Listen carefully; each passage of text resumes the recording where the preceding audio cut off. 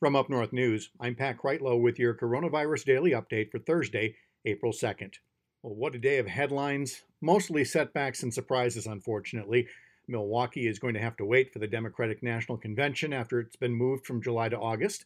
Nationally, we're still wrapping our heads around the latest figure on American unemployment, 10 million out of work over the past 2 weeks. One of the legislature's top Democrats says she's done, not running for re-election.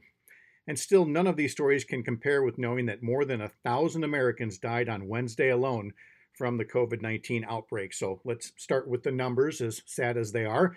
More than 30 people in Wisconsin have now died due to the COVID-19 outbreak, so says the State Department of Health Services in their Thursday report. There have now been 1,730 positive cases across 52 counties now. 461 of those folks needed hospitalization. And again, there have been 31 deaths. Globally, the number of COVID-19 cases may pass 1 million people by day's end, and the global death toll today roared past 50,000. So please, keep doing what you can, because it will prevent an even more cataclysmic spike in deaths and eventually level out the number of those around us who would otherwise fall ill. The Democratic Party announced this morning that its national nominating convention will be moved from the week of July 13th to the week of August 17th, dealing another blow to Milwaukee's Deer District downtown. A convention is already a daunting task, figuring out the arena, hotels, flights, and more for thousands of delegates, guests, press, and VIPs. Now those plans all have to be shifted. But DNC Chief Tom Perez says real leadership is about being able to adapt, and that's what the party is doing because Milwaukee's been a great partner, and his party remains committed to highlighting Wisconsin this fall. Of course, a convention is far from one of the serious casualties of this outbreak. Last week came the stunning report 3.3 million Americans newly unemployed.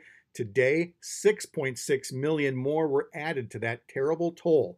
With 90% of the population now living under stay-at-home orders, experts feel this could double again to eventually 20 million unemployed, Great Depression levels. The trick, of course, is to get aid directly to Americans until they can resume their regular jobs and provide more assistance to those whose jobs and businesses simply can't survive the long layoff. Wisconsin's State Senate Democratic leader Jen Schilling has become the 4th Senate Democrat and 5th senator up for re-election in 2020 to announce there won't be a re-election bid. The La Crosse Democrat was first elected to the Senate in a 2011 special election after having served in the Assembly starting in 2000. She's been the Democratic leader since 2014.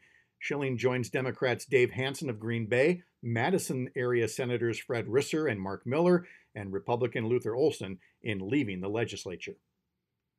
In our afternoon newsletter, a couple of additional stories. Tommy Thompson tried to warn the federal government in 2005 to do a better job of preparing for a pandemic. You can see how far that went in 15 years, but WISN TV in Milwaukee has a great then and now story, and we've got a link to it for you. And if Mitch McConnell and the president were going to try to blame the impeachment trial for distracting them from taking the warnings about coronavirus more seriously, well, Nancy Pelosi was having none of it, saying this might show certain people in Washington can't handle high-stakes walking and chewing of gum. You can find all that and more at upnorthnewswi.com. Stay strong, stay safer at home. We'll visit tomorrow. I'm Pat Kreitlow.